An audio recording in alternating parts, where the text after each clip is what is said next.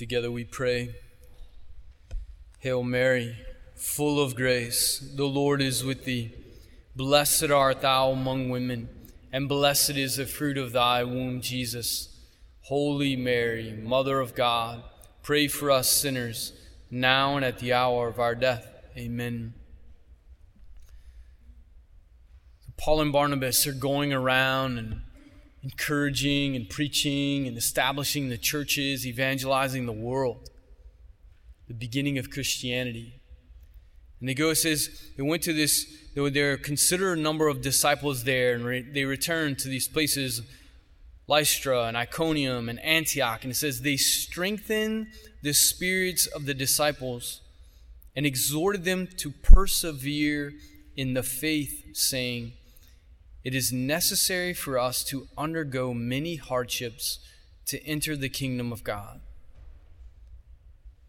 It's really important for us to hear these words from Scripture, and from the very beginning of the church, like this movement from Pentecost, the power of the gospel.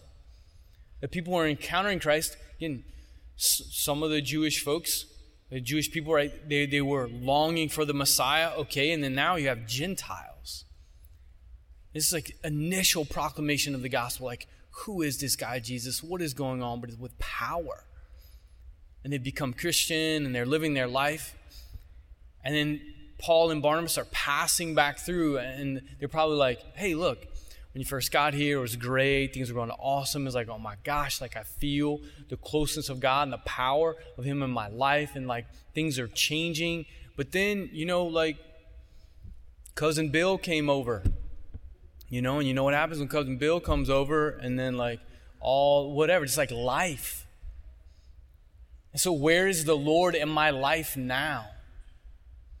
Might be a question that we ask ourselves often. It's like, okay, well, there's certain moments or seasons in my life where, Lord, it is clear I know you are real.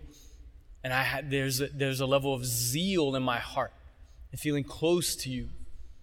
And then there are some periods where it's like, Jesus, I thought we were friends. Like, what is going on in my life? What is happening? And then this is the place in the midst of our suffering that the enemy, he always comes. He's very opportunistic. Oh, you're suffering? Or you're dealing with difficulty? Well, let me tell you what that means. It means that the Lord really doesn't care. He's really not that close to you. Maybe even He's not even real.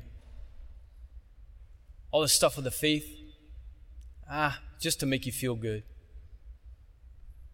All these lies of the enemy over and over and over and again. So Paul and Barnabas are there. You have the power of the gospel, the changing of their life, seeing these miracles. It is necessary for us to undergo many hardships to enter the kingdom of God. Jesus spoke to His own disciples. For those of us who follow Him, He says, you must take up your cross daily and follow me. Doesn't mean we just put a little gold cross around our neck and like carry it around and it's nice and shiny and it's pretty cool. There's real suffering in our life. There's real suffering. And this suffering does not mean that God is far from us. He's actually very close. He's very close. What we see in the incarnation is our God is not a God who stays far from us in our suffering, but who took on our human flesh and entered into the very heart of it. Ultimately, we see Jesus on the cross, seemingly abandoned, seemingly defeated, but close and present with the Father. And then the power of His resurrection. And so just simple words tonight. If you're suffering in your life, if there's difficulty, or you just feel like blah, be not afraid. The Lord is with you. Be not afraid. The Lord is with you. Hold firm to your faith.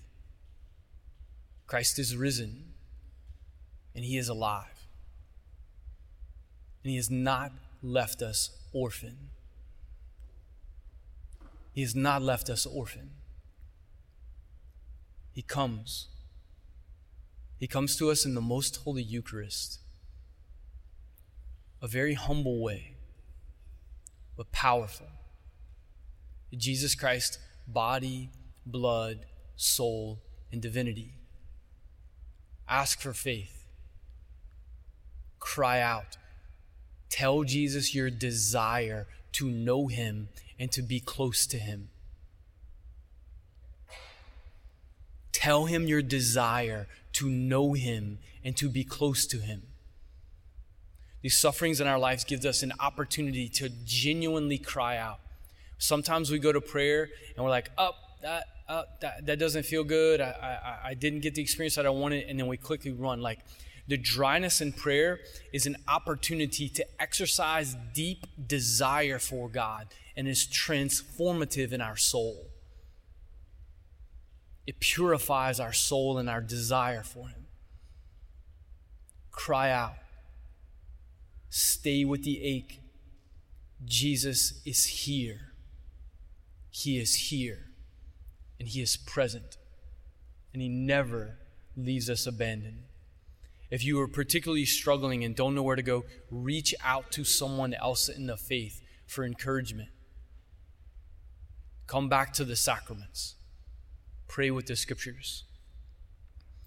Paul and Barnabas, they strengthened the spirits of the disciples and exhorted them to persevere in the faith, saying, "It is necessary for us to undergo many hardships to enter the kingdom of God." As we pass through the holy weeks in our life, there is Good Friday, there's Holy Saturday, and there's Easter Sunday, over and over and over again. Persevere. Trust. He is here, speaking to us at every single Mass. This is my body, given up for you.